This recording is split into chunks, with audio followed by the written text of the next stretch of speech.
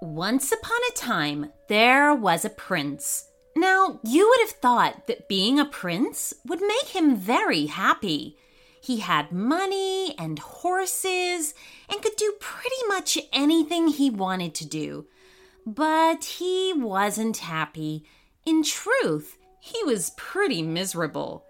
He woke up in his enormous four-posted bed, soaked in the hot waters of his golden bath, dressed in the finest of clothes, and sat his golden crown upon his head, and sighed. He then went down to the dining hall and feasted upon the greatest breakfast anyone could ever hope to have. And once again, he sighed. He then went outside to the stables, where his 22 horses were kept, and where a groom had already prepared his favorite mare. He climbed into the finely crafted leather saddle and turned the horse towards the castle gates. And once again, he sighed. He rode through the town, out into the fields, and on to the enchanted forest. He didn't take anyone with him on his journey. It was just him and his horse. The enchanted forest was a big place, and in many parts it was dark and dangerous, full of fearsome beasts and wicked witches. Those were places any normal person would avoid, but the prince, it seemed, didn't appear to mind. Or perhaps he didn't notice. All he wanted to do, every now and then, was let out a sigh. It was only when his stomach began to gurgle, reminding him that it had been some time since his fabulous breakfast, that he came out of his thoughts and looked around him. He'd ridden for so long that day and quickly realized two things. First was that the sun had just set, leaving just a glimmer of color in the night sky. And secondly was that he didn't have a clue where he was. To hear the rest of this story and our entire back catalog ad-free, you can sign up to become a premium subscriber of the show.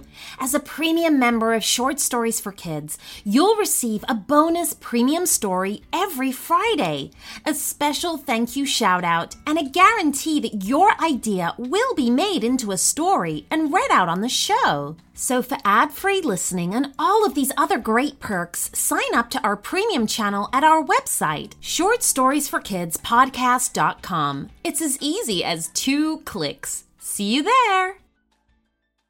It can be pretty tough to find a holiday gift that will keep your child excited long after the day they open it. With a KiwiCo subscription, you're giving so much more than a toy.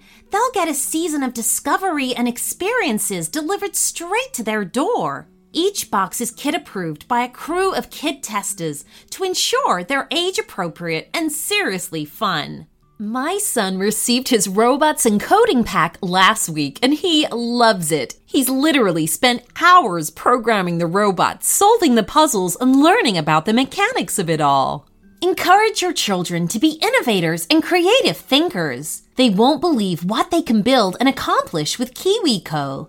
Give them the tools to learn new skills, build new experiences, and make new connections to the broader world. The best part? Watching their confidence grow as big as their smile. Give awesome this holiday season with KiwiCo. Get your first month of any crate line free at kiwico.com/shortstories. That's your first month free at kiwico.com/shortstories. I have something super exciting to announce to you all. Behind the scenes, we've been working on a very special book, which is full of stories that I have read out on the show. This paperback collection features 38 original stories written especially for the Short Stories for Kids podcast. From princesses exploring a castle to bullying aliens out to steal the moon, this book is packed with witty, entertaining tales to keep kids amused. There are pirates, skeletons, dinosaurs, mermaids, and much, much more. Discover for yourself just why Short Stories for Kids is enjoyed by so many children all over the world. Available on Amazon, the link is in the show notes.